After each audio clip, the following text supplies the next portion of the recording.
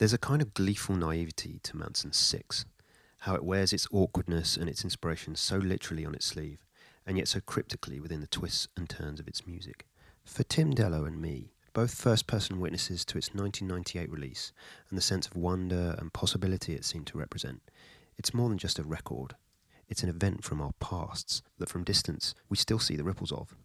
A moment signposting our total submission to a life of music, with all the joys and frustrations that it would go on to mean for us. In subsequent years, while I stuck with my guitar, Tim put his down, first in order to put out 7-inch singles of his friends' bands, and then before long progressing that enterprise into the full-blown London-based record label Transgressive, a decade later now home to, amongst others, Foals, Mystery Jets and the Antlers. As soon as Tim picked Six, I knew it would be an undertaking to really get to the bottom of it in one episode, but as you're about to hear, we gave it a go. The contradictions this record throws up are really the essence of what it is to love music, to believe in the myth of rock and roll, to immerse yourself in something that's beautiful and ridiculous at the same time. Great records are about the head and the heart and also the hips. This one speaks volumes to all three. Hopefully we skim the surface of its importance to us at least. The kind of gloriously crap Britishness of it, its perplexing oddness, but importantly the way it's entwined into our histories, and in fact somehow itself remains stuck in the past, an anomaly that may never again mean to anyone quite what it meant to the two of us.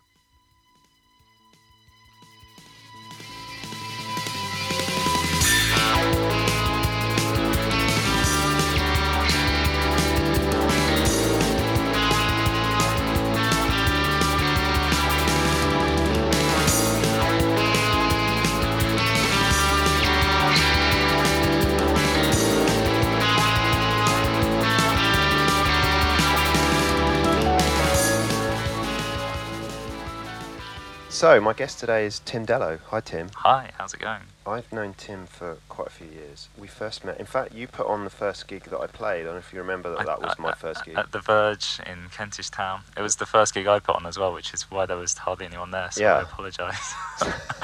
No, I was absolutely petrified, and that's a whole story in itself. For me, it was an audience, so it was scary. So, I don't know if more people would have made it more scary, so maybe that was a good thing. You've been running Transgressive now for how long? That's our 11th year this year. Wow, so you've got a good history in the music industry. You've discovered some pretty well-known bands down the years.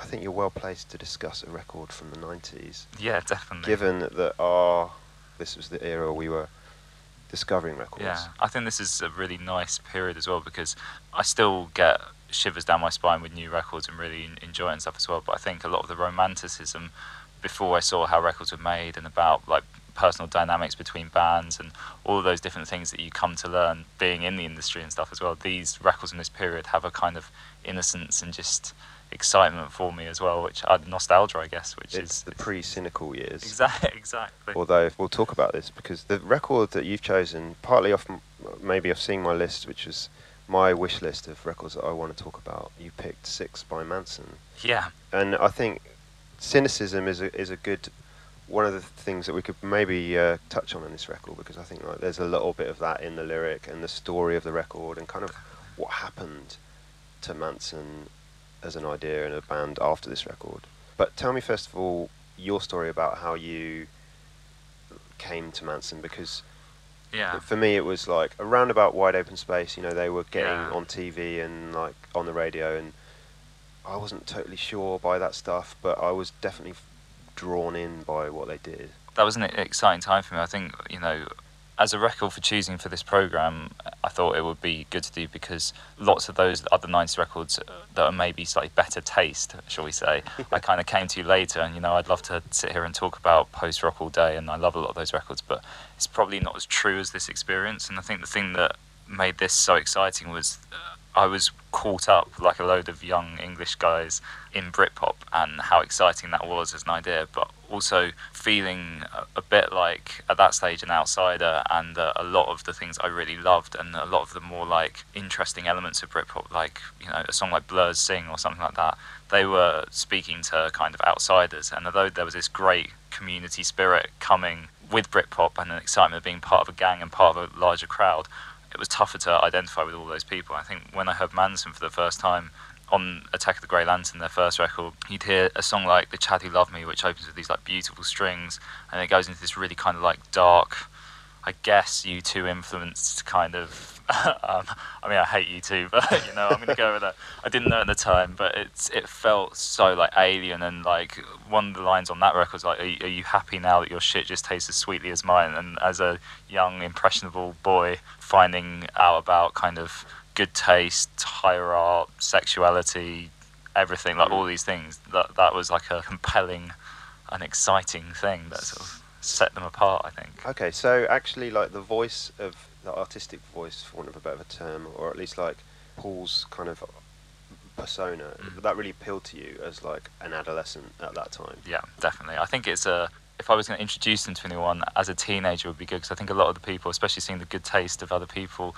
that have done this with you before, I think it's a tougher sell for an adult, and I think that Six is a good album to focus on because there's tons to appreciate in terms of its uniqueness. We can make parallels towards kind of Beef Heart-esque ideas, and it's a prog record, and there's all sorts of confusing things, but I also think one of the best times to absorb and be introduced to Mansun is at adolescence, and at a point where you're feeling awkward and you don't mind that someone else is maybe a bit awkward as well. Yeah, I suppose for me, I was probably maybe a little bit older, so I was kind of like at college, and it wasn't so much like the emotional side of it, although for me, yeah, if you compare Six to Attack of the Grey Lantern, it's definitely a more kind of raw, like heart on the sleeve. It's pretty brutal, yeah.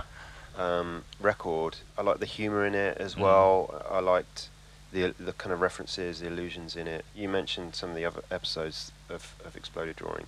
To be honest, this is the first one I'm genuinely very excited to talk about a record that was part of my upbringing. It really was. We've done PJ Harvey and Fugazi, and these are so credible bands and musicians that I love and can talk about. But this is a record that meant a lot to me personally, so I was really excited that you picked it. I think the story of Mansun, though, leading into Six, you do have to kind of take in everything they did before to sort of contextualise where they were. I've been looking at some old YouTube stuff before this of them. I came across this thing, which is Mansun sort of Mark 1 playing at King Tut's in Glasgow. Right, is that with a drum machine or no, just well, first drummer? They've got a drum loop playing, there's a drummer playing along, and there's a guy doing keys and stuff in the background. I think he's in where boiler he's got suits? like I don't know, I hope no, this is pre-boiler suits. This is their sort of Britpop kind of years. Okay. 95, and they're wearing tracksuits. Okay, Right. yeah. And it's like you can kind of see there's this scally northern thing, which I think they had obviously through Six, that went away. But that scally northern kind of the character. So yeah, stuff. and I think when I first identified with Mansun as well, I think they were quite punk, because you'd buy.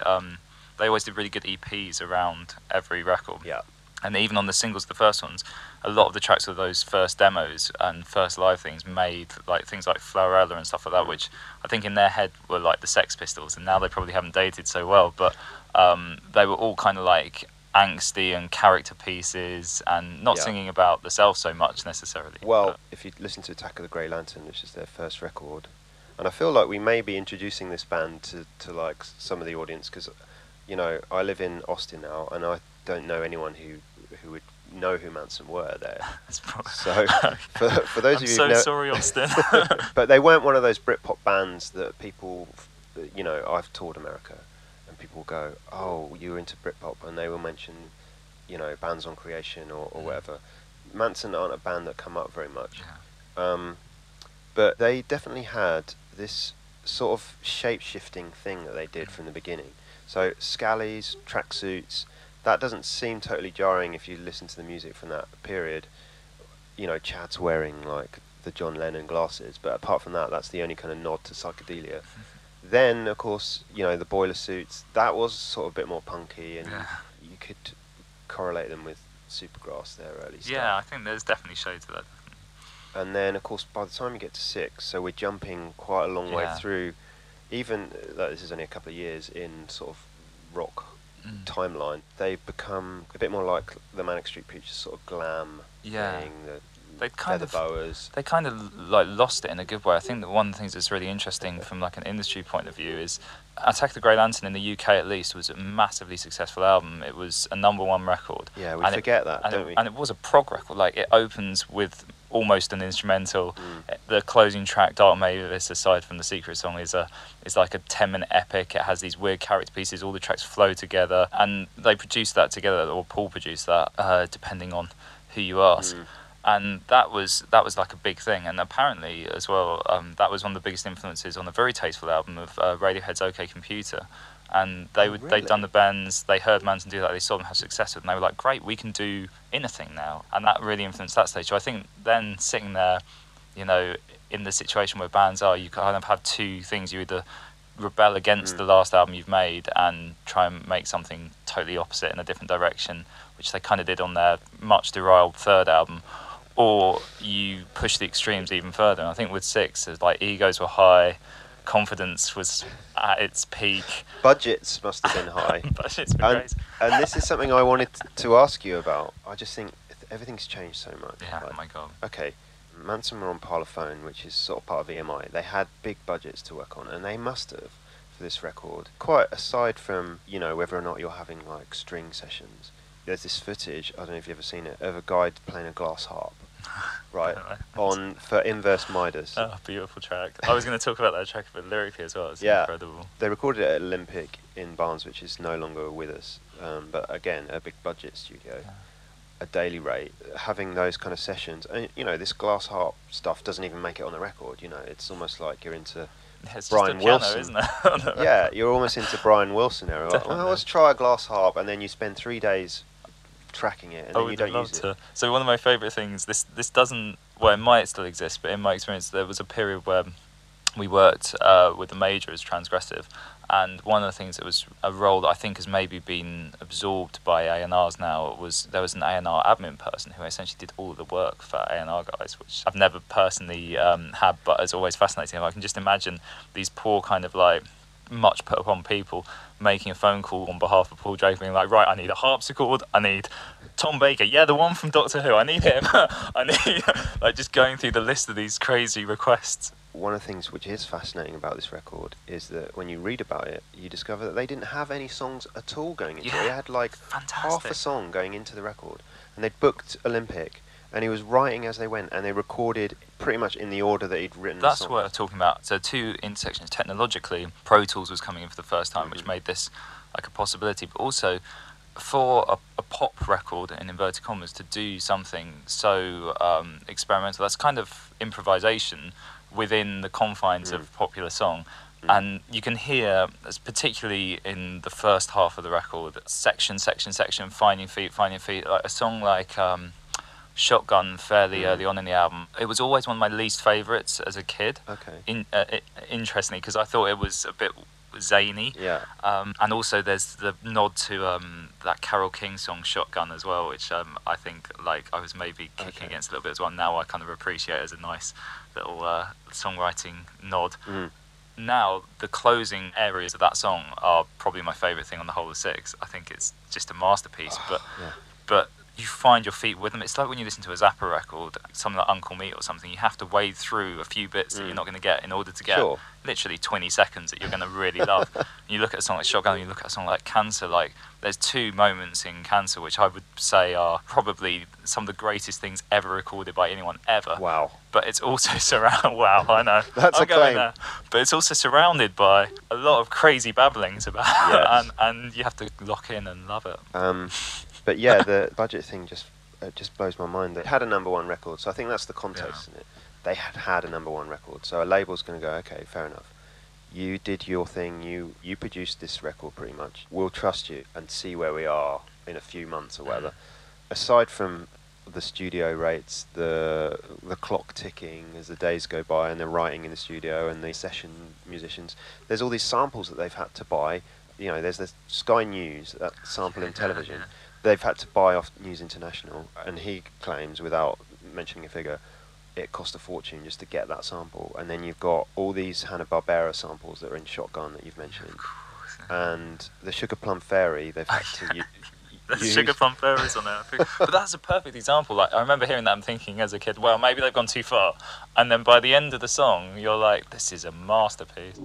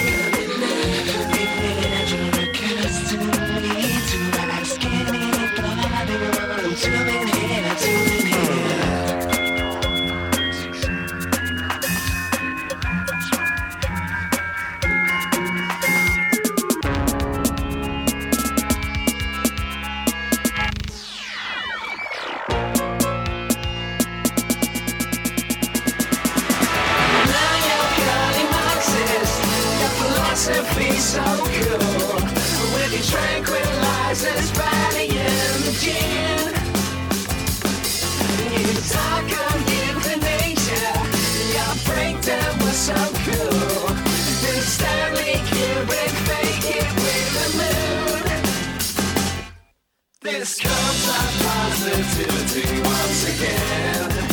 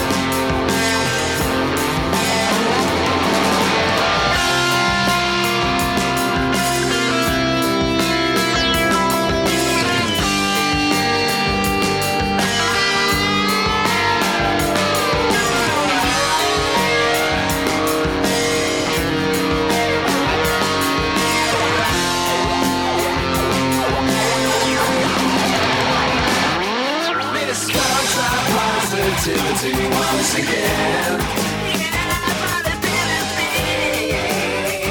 About the fault.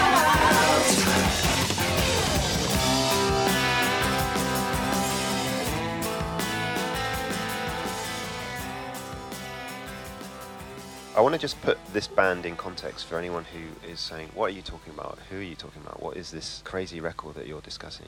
Mansun were from Chester in the north of England. It's kind of a mixture of working class and sort of very middle class footballers' wives type kind of environs, I guess. The Essex of the North. But I think that's one thing that really throws some light on where this band come from, sort of mentally, is that it is kind of a middle class. You know, there's an art college there, which I applied to. I think it was on my backup choices, Chester.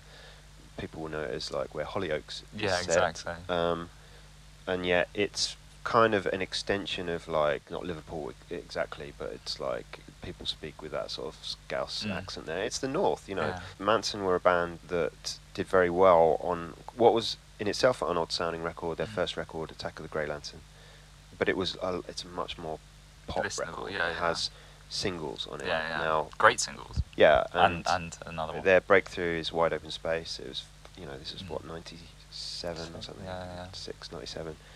Kind of summed up that sort of end of what Britpop was. The more like darker, I guess. Darker, but kind of fun at the same time. There's a sense of humour to it. Oh yeah, humour's from a classist point of view, taking kind of proper like working class sense of humour and applying it not being afraid to be like pretentious and pushing themselves artistically and in terms of what they're reading and things like that. It's like the Smiths, I guess, would be something I'd link to. Like obviously Without the Smiths are the best band, and of course, but without the mass appeal, let's say, of the Smiths, Oh, Christ. and certainly without the kind of retrospective affection that people have for the Smiths, where there's no way you can say anything other than that, like they're a cool band from the 80s. But Mansun almost kind of in a little bit of a bubble, because you could say they sound maybe a bit like Blur. They were on the same label as Blur. All their early EPs, it was just like there's a drum machine playing behind them, and like they seem to take a little while to find their sound, and their sound doesn't really relate to anything that's going on around them, I don't think. No. You know, we've mentioned some of these bands from that time. Elastica was like my favourite, and there's spiky elements, but none of them really, yeah. you can't really kind of compare them to any of those bands. No. And I think the records all sound like it's a different mindset. It's like, it's not punk rock, it's psychedelic, but not in a kind of free jazz kind of way. No, it's self-loathing psychedelia, I think, because it's like it has all of those. I think mushrooms would definitely play the big part in this record, along with probably a lot of cocaine. I think you get that sort of sense of things are possible and ideas and stuff like that, but you also get this kind of massive crushing come down and self-loathing with it as well. But it's deeply sort of ironic, you know, and he would admit that, like, it's this kind of stuff that never works in America. Yeah, he also had the like wink to camera every time, like break the fourth wall, don't worry. It's so weird to kind of balance this, like the nudge, wink of it, with this actually genuine cry for like to be different and not to conform. I mean, that's one of the things that he says this record is about, non-conformity. If you can say it's about anything, it's about going against the grain, and being very genuine about that sort of sentiment beyond what that sounds like on paper to write a record like that. Actually, I feel different, you know. Being a Girl, which is the last track on the record, kind of sums up that from a lyrical point of view. I want to experience being a girl, being a boy. How does it go? Being a boy's boring. It's boring. Maybe something. I think he had the glib one-liners, but they're sort of hidden in there. There's one track that's not on the record. That I think it might be on the Japanese edition of the album, called I Care, which was a B-side at the time, which is one he doesn't talk about so much, and that he's buried everything down in the mix. I think that kind of sums up what I think his mental point of view at the time. It's like about hanging mirrors on his walls to make his world seem big, and there's all sorts of other stuff in there that's like confusing, like saying about how he wants to get fucked like a whore in the parlour and things like that, and weird like ups and downs. But I'm going to interrupt you there, because I think that's a Chad song. Oh, really? And I think Chad wrote some of those lyrics, and he sings some of those lyrics. Right. So that line, which I knew was the line that would make me have to put like an explicit. I'm like, sorry. well, I've done it before. I've ruined it. I've done it before. The listenership has gone down for Mansun once again. It was there for. I think it's I want to get fucked like a whore in a porno. Actually. Oh, okay, cool. Yeah, there's the explicit. While we're on explicit inversions and things like that, just thinking as well, because obviously like a big American audience, I would urge everyone to get the UK version of the album, because in America they put out with the single version of 6 at number 1, which is like 3 minutes. They put Legacy right at the top of the album. They lost all of the interludes, and I think they only did the edit of. Did they do that? They edited another couple of tracks as well. I haven't listened to that version. I read about it, but I know it exists. Yeah. So seek out the full 70-minute psychedelic mess. Yeah, that's in all good charity shops now for probably about 99p on CD. I can't imagine a different mix of this record, and I don't know, because they did do that with Attack of the Grey Lantern. Because I heard some guys on a podcast talking about it, and they had different copies of it. Right. And one was going, I haven't even got this song on my version. And so I think like American label definitely really messed around with Manson's shit, which would have been probably a source of kind of mirth and also like frustration for them. 6 was this record that nobody was really expecting from this band, I don't think, after Attack of the Grey Lantern, which has that sort of cheeky quality, but there's a lot of things going on underneath. Just look at the track titles. It's like veering, like, you know, something like Cancer obviously stands out as a like centerpiece for the record, and that's about, you know, religious corruption and how it messes around with people. And then you get some brilliant contradictions as well. There's like lines about the vinegar tasters and the ideas of different Eastern religions and how that plays into his own thinking. And it's a mess of a person like screaming at the world in all different directions, but also having a bit of a laugh as well. And I just remembering when this record came out, because I'd been listening to Mansun and I wasn't entirely convinced. I still think there's something a bit cheesy about Mansun. It's definitely cheesy. It's not a cool record. It's something about an indie discos. If you go down to Camden on a Friday night and put on Wide Open Space or even Stripper Vicar or something like that, it's like hey, it has a it's kitsch, isn't it? It's a kitsch choice. Yeah. It's not going to win cool points. This album won't get you laid. Probably not. Hopefully not. It's not necessarily the production, those sort of drum loop things that they have dated, which is their earlier stuff. But actually the drumming, an issue that I have with Mansun is the sound of the drums, which I always kind of have. Even on 6. Yeah, just that sort of tinny snare sound, and like the little like Chinese cymbals you can hear every now and again. It's a detail. It's fair, because I mean it's a bit session drummer, isn't it? That kind of playing. I think he was originally brought in as a session drummer. It was probably his history with it, and I understand what you're saying, but they do the same thing with the drums as they do with the vocals. On something like 6, there's this different vocal treatment on every line. I think drum wise as well, there was a lot of sample replacement. Things fly in from elsewhere. There's like little breakdowns, and I think he'd obviously been listening to probably Nine Inch Nails or something like that as well. And there's like those elements in there of like super gated drums, and it is an interesting sonic journey. Yeah, and I think that's fair, and I think it's successful. I have slight niggles about the sounds, but that's just details. The drumming's fine. The parts, the way they're written, I have no issue. Paul wrote some stuff himself on like drum machines, and stuff was programmed in, and Andy the drummer would play over it, and like you say, they would maybe sometimes want to phase around the hi-hats or something, all sorts of studio trickery which I don't think you'd bother with anymore. No, it's slightly overtouched as a record, but I think it's care as well. I think that is a factor, or obsession and egomania. I listened to it again I hadn't listened to it in ages. I put it on in preparation for this on headphones. I was still hearing things that I must have listened to this album. Christ, I've wasted so much of my life on this album, lots of times, and there's still elements that kind of come out that you don't notice. Yeah, that's a rewarding thing.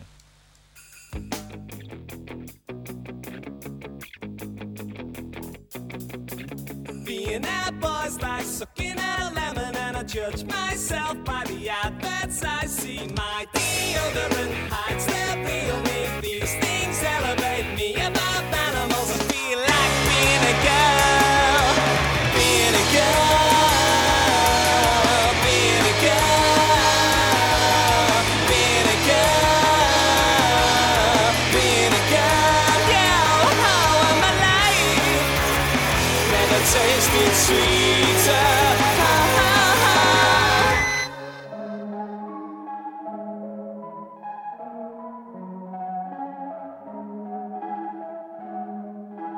I'm so boring, my clothes wanna keep someone else warm, someone cooler. Tax on cigarettes, treats my cancer. These things elevate me above animals. I feel like being a girl, being a girl, being a girl,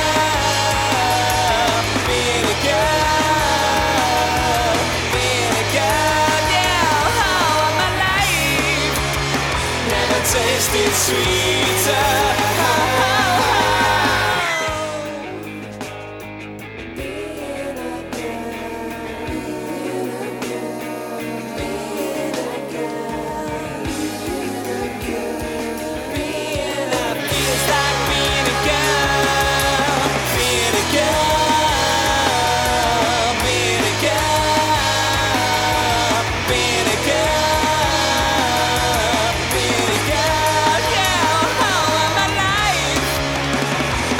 Tasted sweeter.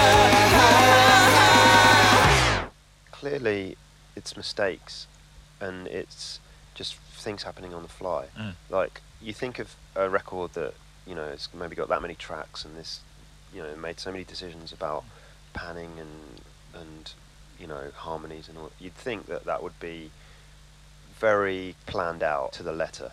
But clearly, and there's this blog, which is a very good reference if you're interested in this record, which is Paul Draper's own, like, 10 years later, this is how we made Six, and it's very detailed, and it waffles and kind of goes on for almost mentally ill tangents, but it's no better insight could you get into how this record was made. You know, the fact that, as we mentioned, he was pretty much writing stuff and recording as those sections of music, and the first track is called Six.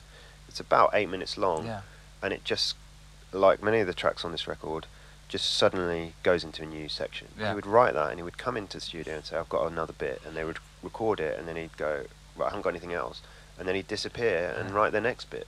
One of my favourite moments of the record is probably the first second of the album, where you just get, if you crank it up really loud, you just get someone like test the kick pedal maybe, and someone says something really loud, and then you just get rolling. Rolling. That's what you hear, and, rolling. And out of that comes a captivating first piano riff, I'm guessing, or heavily treated guitar. I think it's piano. I think he had, like, the first minute of Six, which is the title track, the first track. He had that, and they knew they were going to record that, so they just did a piano version of it first. And then it segues into, like, their band version of it. But yeah, I mean, this is another interesting thing about this record, is it was intended to be a live sounding record, and that to me is, like, made pretty clear from these opening seconds. That's buzz, the other thing as just well. the amp buzz. It's clearly like the sound of a live room in a studio. So you're sort of drawn into this moment, which is band's about to play, basically. For something that we've obviously made sound quite impenetrable, the melodies are incredible, and I feel one of the things that's captivating, interesting about this, and if you're into like loads of like math rock and things like that, they have this thing where, or even someone like Beefheart, something like almost no repetition of really good ideas, so you'll get these heavenly guitar riffs which other people would make hit singles from, and they're moments and they pass, and you go into something that's maybe a bit stranger, and they keep entrancing you through. It's actually a beautiful record that's not that hard to listen to, despite everything we said. I agree, and it's got some great parts. Like, as a musician, which I am and you are, let's remember, or were. I mean, you know, you don't have to be a musician to listen to these records, as any record.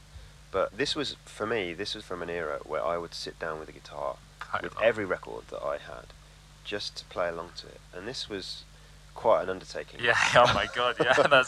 I'd take my hat off. That's impressive. And I could do it. I think I could probably do it. Rolling, then I'm done. But you know, the first minute of Six is pretty straightforward. It's like these little muted chords and like a very simple melody. There's guitar parts. Clearly, some of them are Chad parts.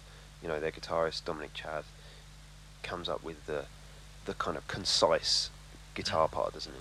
You know, Paul's obviously coming up with all the chords and he's directing everything, but Chad will come in and go, I've got a part for this, and he'll write. It's the magic. He'll write like a top line for the song, yeah, which sometime maybe even got there before Paul did, in terms of like writing the top line for it. But that's, I mean, Paul, like, obviously, because Chad has gone off the radar, so he doesn't have a voice in this conversation, and people find these things, and so I think it's very easy for Paul to kind of run with it. And I think of like great songwriting partnerships in loads of the bands I've worked with. Often the person that's attributed as the genius within the band by the press and fan base and popular consumption, often they are genius and they do have lots of the elements that will make something fantastic. But then there's another band member almost every other time who'll have the tune or the one riff or whatever that thing is that makes it the great song that you love. And obviously, because he's owning this conversation now, because no one else wants to talk about it, it's hard for him to put that across, I would think. Yeah, no one like else one-way traffic.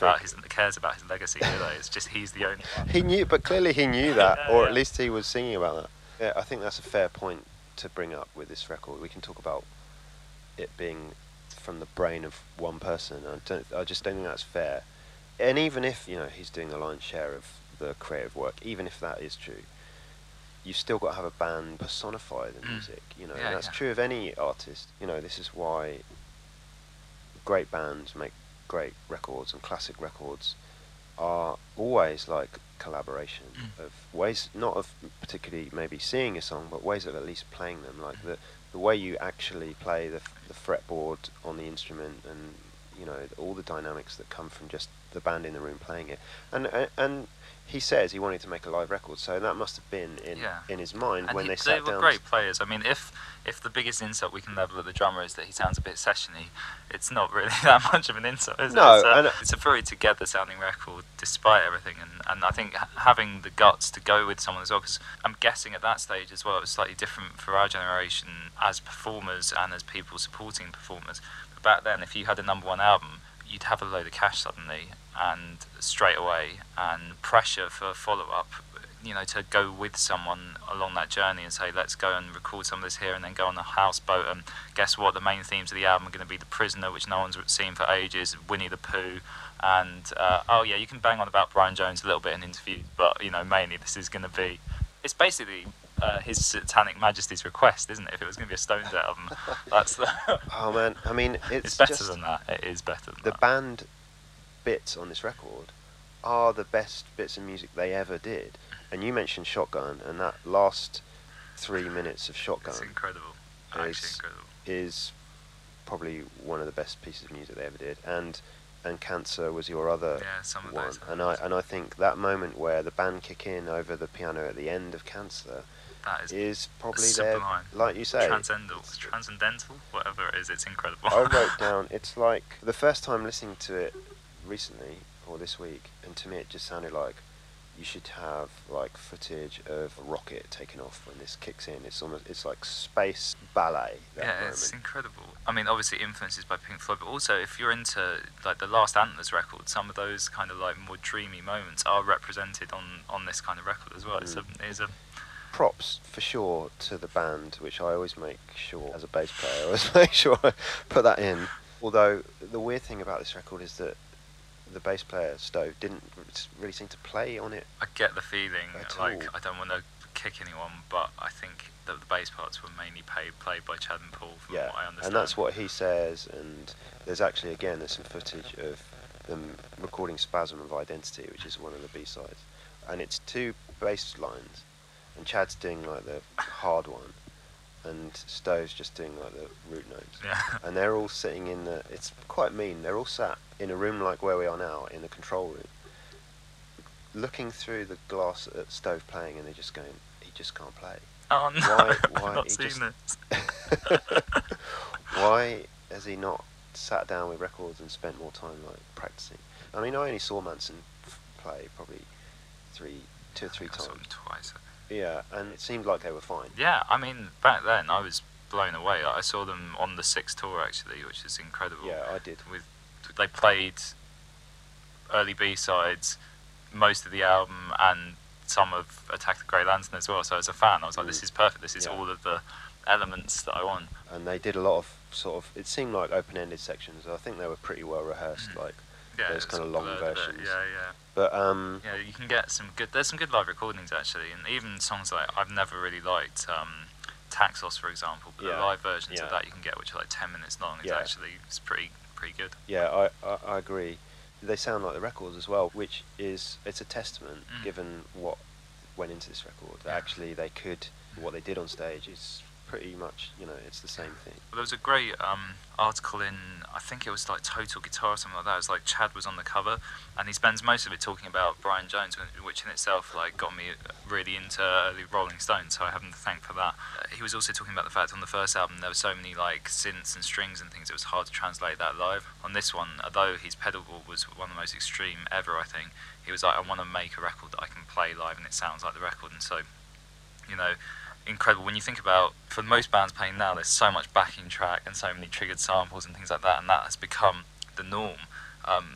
That's been the last sort of 4 or 5 years as an advancement for bands playing and what expectations are of modern audiences. If you look at footage of kind of like when Blur started out, they were terrible live. When Mansun started out, they were terrible live as well. And you sort of grew into it and learned and got better and better, and I think that's an exciting factor of what made them like a real band as opposed to a boy band, because they were, in a sense, a boy band as well, which is kind of weird. True. idea. Do you think that's gone away a bit? I mean, clearly, when I was going to sort of prompt you about budgets. No label has these kind of budgets for rock records anymore, and probably you could argue shouldn't have at the time had those kind of budgets.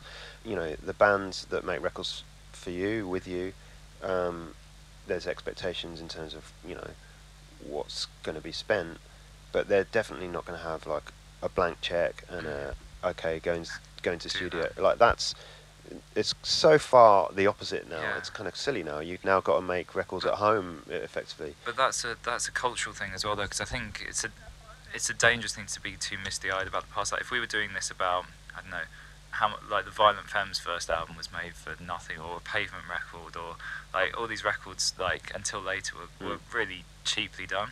I think part of it is a strange culture that happened around that time when all these bands, and we talk about classism in the UK and stuff, you had essentially like working to like lower middle class band in the UK who didn't come from like a Fugazi, Discord, credible indie culture. They came from listening to the Beatles and the Sex Pistols, and they saw let's rinse the label as a thing, and let's get as much money as we can, let's quit our jobs, let's do a load of drugs, and let's have it. And that attitude, I think. But you can't do that anymore, can you? That's God. The thing. Oh, you can. It's just really sad. I'm like, yeah, okay, go try and bankrupt the label. Oh, you've done it already. Good.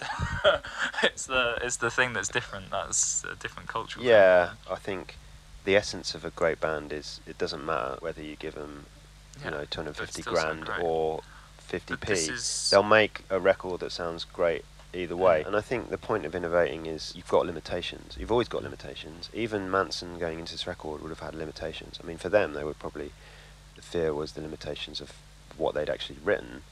You know, you could have Olympic Studio and it's open to you as long as you need it, and you can have any musicians you want. But what are you going to do? But you still need to take some music in there. So that's a recipe for writer's block, isn't it? Yeah, and I think that's probably the moral of the story, is that whatever the limitations are, there's always going to be limitations. So a band, you're trying to innovate within those confines. You know, if you can't get an orchestra, maybe it's about finding a sound on a keyboard that does something. And I think like a band like Everything is a really good example where they've gone, let's just have like a naff trumpet sound. Like, let's not go for the real trumpet sound. Let's just like innovate with that really horrible trumpet representation of what a sound is. Yeah, why not? Yeah. It's very meta.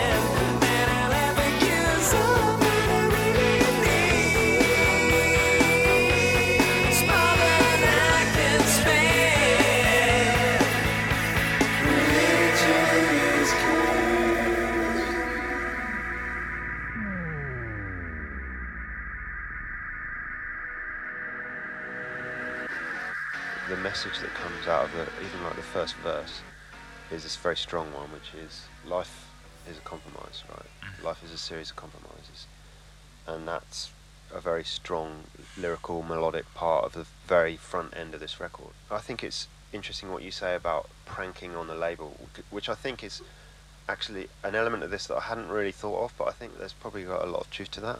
Them just rinsing the label and saying, It's just obnoxious. what will they let us get away with? Yeah, punks. But that is definitely punk. There's this kind of thing that's when you scratch away at like all this craziness that we talk about, the sonics and the arrangements and everything, that's like the voice that's underneath, that I think you could argue is like the most kind of reliable witness of what's happening here.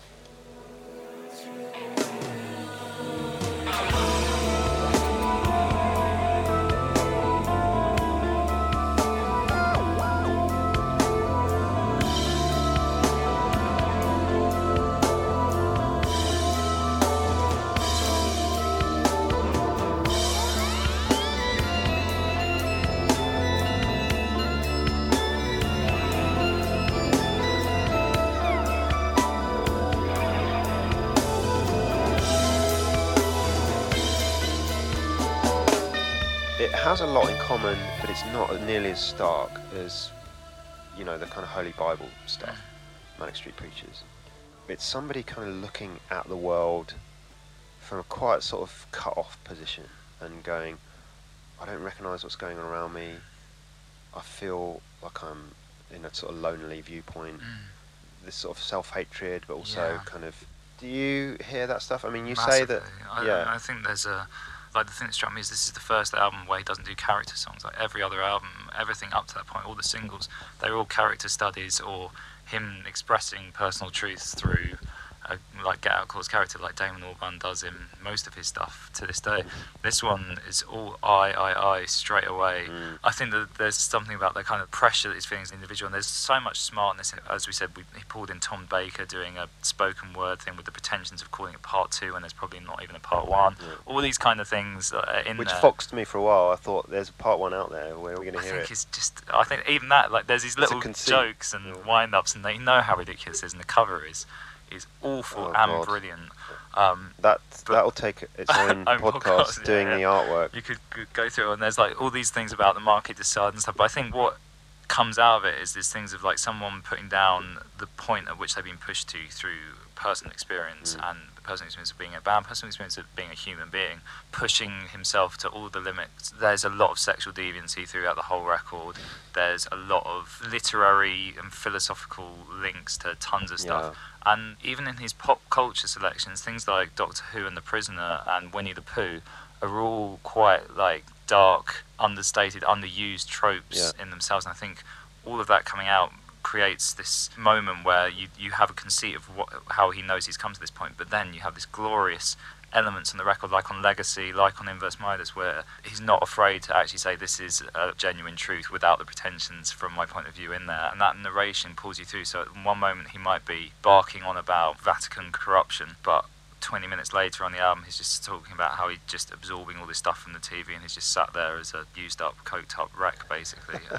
and those things are Did I do too much beautiful. I mean, the narrator is incredible, I think. It's brave. I wonder if it's like it's intentionally obscured, even though he seems unafraid of going to the edge and saying things that are quite sort of... I'm emotionally raped by Jesus. Well, I was going to mention that comes to mind as a line. You talk about the Vatican corruption, which is one of the themes of Cancer, the song, but it's immediately juxtaposed with the line, I'm emotionally raped by Jesus, which is like almost tongue-in-cheek. It's obviously not literal, but it just feels like it's so kind of raw that you have to either laugh at it and go, that's a bit silly, it's ridiculous. or it's like if there's some truth to it, it's scary. And I think that's what this whole record is kind of about, using all this sonic depth to almost kind of obscure these like real sort of painful truths that are at the bottom. But I think they're tests, and I think the experiment of the improvisation and what's coming out, I think it's also a form of therapy from a linguistic point. Like the next line that follows that emotionally raped by Jesus line is, but somehow I'm still here. And I think that's really important, because the qualification of that line is that he's saying to the world, here is something so offensive that if there were a God, it'd strike me down, but actually I survive. I am a man, I'm a survivor, I'm getting through this. Well, they've always had that counter documented, here's me doing it. They've always had that God stuff, which I love, and it's clearly like the Roman Catholic education of the time and like how people were brought up, but like even on Attack of the Grey Lantern, you get "Am I a God or am I just a man?" or whatever, and that's in the first track of that record. Yeah, I totally have that section of Cancer as being like the emotional heart of the record, having listened through again this week, and I feel like that's the moment that's kind of the rawest and the most sort of honest. I love that line, "Keep turning that cheek," you know. That whole section is, you know, as an excerpt, it's absolutely beautiful. And when that refrain comes back in again, the way that the music builds on that, I'm unafraid to say I used to cry to that a lot, because I know, you know, I'm an impressionable teenager at the time, so it sort of gets to you. Was it immediate? I mean, I think the thing that I worry about playing tracks on this record in a podcast is it's an awful record. You can't get a hold of this stuff so hard.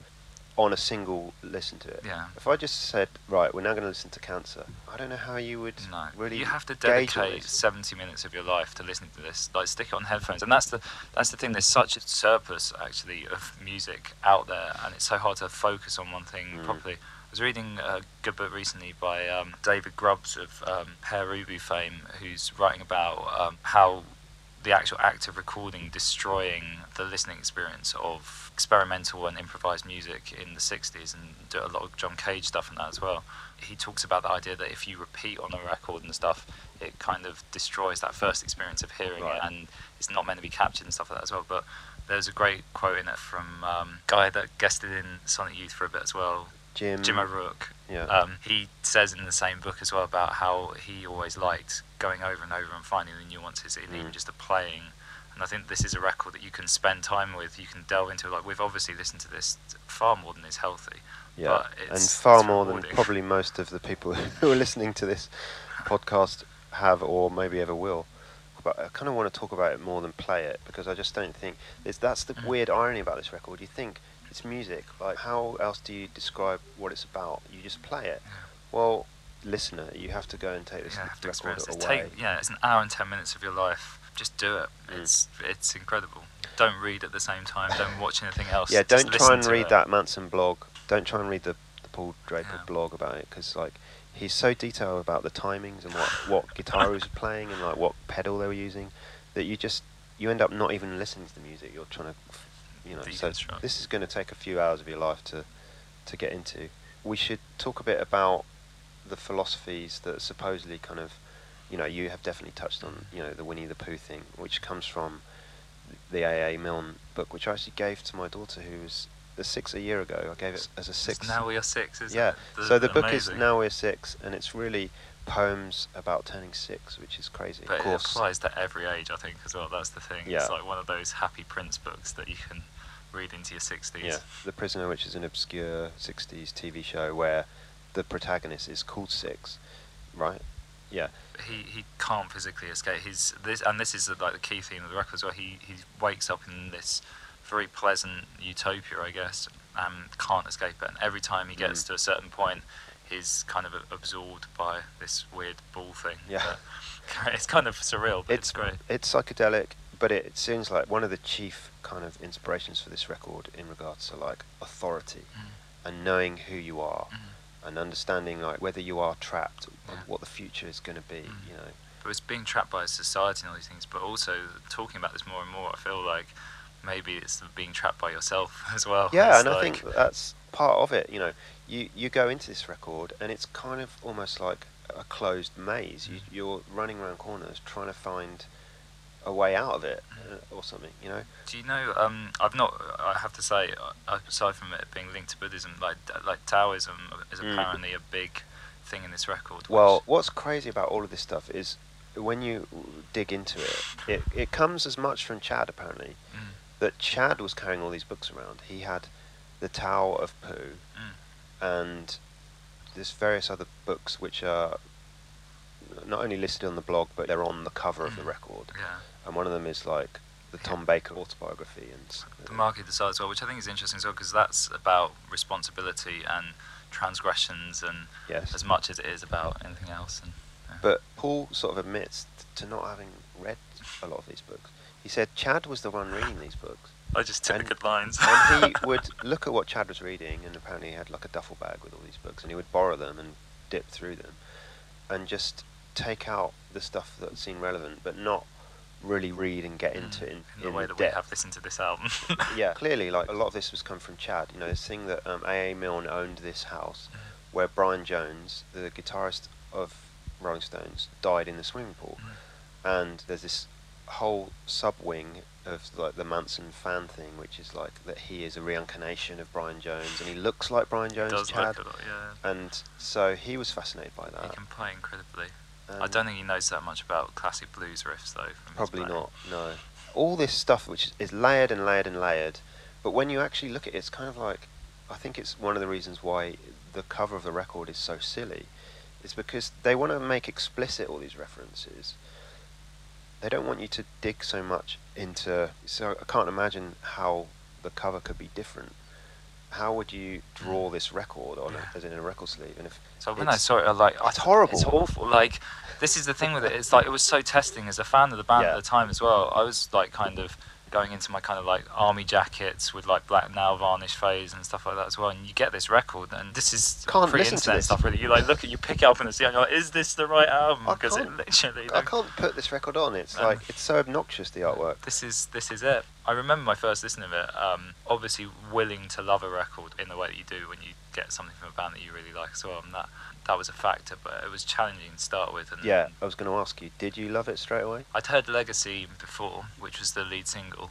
I remember being a bit disappointed by Legacy. So now I love it. Now it's one of my favourite things they've done. But when I heard it, I thought, this is very safe for them. And I was expecting, I think, that they've sold out safe thing. And then you hit play on it, and you get the opposite of that. And it was relieving. I think the Sugar Plum Fairy jarred, and that Shotgun jarred on first listen. I loved Shotgun. Inverse Midas, I loved it.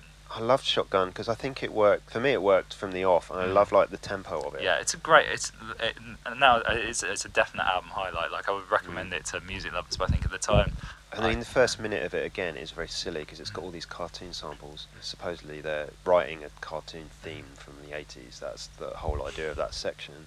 But then suddenly it goes into all this stuff about Taoism. Uncarved blocks, isn't it? Yeah, and Confucius. Yeah. And I fully understand the shotgun in my pillow is an uncarved block at hand. Yeah, I mean... Life is sweet, but no man sleeps for Buddha. It's just crazy. And there's another bit that runs under it, which I can't remember it exactly. Again, it's quoted in the blog, and it's like it's all out of time with the music. Oh yeah, in the back, yeah, whizzing through. But the overarching feeling I get from all this stuff is like it's not that it's half baked, because it really, all of these things totally mesh. But it's just that they are being very selective about how those things are going to fit. But to put it all very explicitly on the cover is an odd choice. But it's almost arguably, like a Kubrick-esque approach to making a record, isn't it? It's like everything is there for a reason. And if you think something sounds a bit odd or a line is a bit odd, probably is because it is of value, and that for a puzzle of a record is a real thing to enjoy. To have all these books be explicitly mentioned on the cover, I feel like the sleeve is there to kind of invite the conversation that if you just gave the record to people, I mean, again, this is the 90s where sleeves were more important to music, and it harks back to an era of 12-inch sleeves that was even more important than the 90s was in what went on a record. But I think this cover is so ridiculous, it creates that sort of comic mirror of the record, which sort of, you know, if you just heard the music, you'd go, this is all like nonsense. But when you see it all in one room and it looks like nonsense, it's kind of like, well, that's the joke. I always hated it. I still hate the cover. I think it's a hard cover to love. It's going to be interesting now as well, listening with What's Happened Time-wise, because I think the Tom Baker interlude in which he delivers a poem over some opera singers and a harpsichord, which must have been another fun budget spend. But now, since this has happened, obviously he's become more well known even than Doctor Who for a whole generation as the voice of Little Britain as well, which has travelled as well. So it's confusing hearing someone that normally gives these glib one-liners ruminating on death in a big way. And it's like, my favourite line from that whole thing is something about, did I mistake the friendly pats on the back as the hands that were pushing me down? Right. It's just unbelievable. That is incredible. That whole thing, you know, self-sabotage, paranoia about everyone, it's just... And it is explicitly supposed to be about Brian Jones drowning in a swimming pool, and yet it's a microcosm of what the whole record is about. Talking about this, I think this might be the greatest album of all time. I think we can laugh, but you can't do this with Sgt. Pepper, seriously. definitely better than Sgt. Pepper's. Probably not as good as Revolver. But it never had a classic status. No, it's been hated. Like, it was derided when it came out. And I don't think time has improved it, let's say. It's what it was at the time. It's an oddity and a curio. I think it was odd then, it's odd now. It doesn't fit, and that's why it's so interesting, because it's like the odd child. It was like their last, as far as I'm concerned, the last thing they had to say as a band was this record. The third, because everything that comes after, to me, just sounds like they're spent. I think they were. I think it was a creative thing. I actually spoke with Paul about the third record. They basically took his demos for the record, and they were like, yeah, this is fine, we'll just get them mixed for you. And he went in a production setup that he wasn't happy with a band that just was tired. They put out unfinished stuff, and he kind of, having been so ingrained in this process and caring about every single moment, sort of gave up and played at the label way of playing it. We'll do it your way. Yeah, and I sort of like the opening section, which is Butterfly. a new beginning or something. Yeah. Like how that it promises like a band sort of jamming, but that never seems to materialise. And there's some awful things on there as well, like, you know, We Are the Boys. What I like about it is that it ends very abruptly, because the last track is called Goodbye, and it seems to end halfway through a bar or something. It just kind of chops, and that's how I like to think of Mansun. Really, it's kind of like they were done. Yeah. End. It wasn't even time to finish the song or hear the applause. It just went. It's a puzzle, isn't it? They're a puzzle of a band. I still feel like, even though we've talked about it for an hour, I still can't imagine anyone throwing light on what this is, because it's just such a weird thing, isn't it? It's like Waiting for Godot or something. You're not meant to understand everything. Just enjoy it. You go down the rabbit hole and you enjoy it, and you pick at these things and that, but ultimately it's a silly pop record by a finished band. The point of doing a podcast like this is to rail against that idea that you can somehow find some logic and by discussing a record. And I hope people have, at least it makes them feel curious about what this thing is. My God, yeah, if 10 people listen to 6 off the back of this or are confused and excited by it, it's exhilarating and inspirational, and, you know, there are lessons in there, I think, in terms of what they're trying to put across, but also in terms of what not to do in that as well. Yeah, and I think that's the weird thing when I think about Mansun. It's kind of like there's something that's not right about it. I think guilty pleasure is a slightly kind of misleading idea, that you would listen to music and feel like you shouldn't be enjoying it, because music is music. But when I still listen to Mansun, and whether it's the earlier records or the EPs or whatever, where you just kind of feel like, this shouldn't work. Like, as a band, like the way they've structured everything, you know, the press shots even. It's just that, even just like how the bass works against the drums, and like the sonic choices, which seem quite alien to me. Like, for me, it was always about like bass should be melodic, but it should fit with a kick drum, and it should sound like Fugazi, and it should, it should aspire to being Stone Roses. You know, that's the particular lineage of like rock thinking that Mansun just doesn't have. And it's like there's something. It's because they didn't know what they were doing. I really feel like a big part of it is not knowing what they were doing and just going for it and being like, we're confident, we've got this, it's fine. Yeah. I feel like going on that journey with this whole record, the whole thing is like, they're obviously very competent musicians and obviously incredibly talented songwriters, but they don't know what they're doing. It's the fun of it. They're just like, no, but that is it. It's like it's almost. It's overthinking, but it's also like, put that in there, yeah, that's great, that's what you're reading, this is it, this is a mess, but life is a mess, and life is a compromise. Life is a compromise. Life is a compromise. Music can be Captain Beefheart. It can be so atonal and sort of free that you almost don't hear it as music straight away.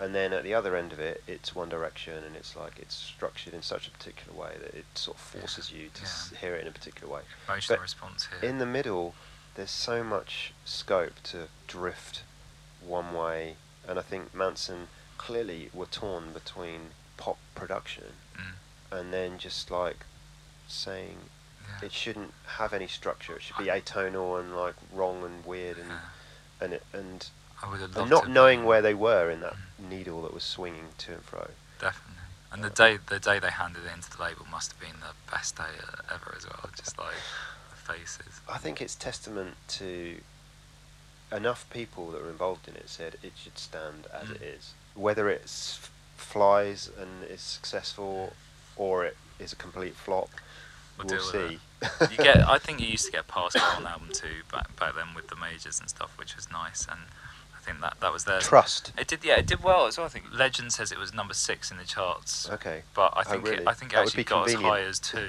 I think sold some records. You know, back then that was probably like 3 times more than your average number 1 now. Yeah. So, Well, there you go. you know, happy days. That it is. It's not been messed around with. It's like it's been left to be the record that it is, and you either kind of it leaves you cold, or it's confusing, or you're drawn into it, and you continue to find stuff in it, and that's the case as far as I'm concerned. Clearly, it is for you. Even though there is some naffness to it, which Undoubtedly. which is a very British way of putting it, that's okay, because that's kind of how it was supposed to sound in the beginning. Exactly. It remains what it was.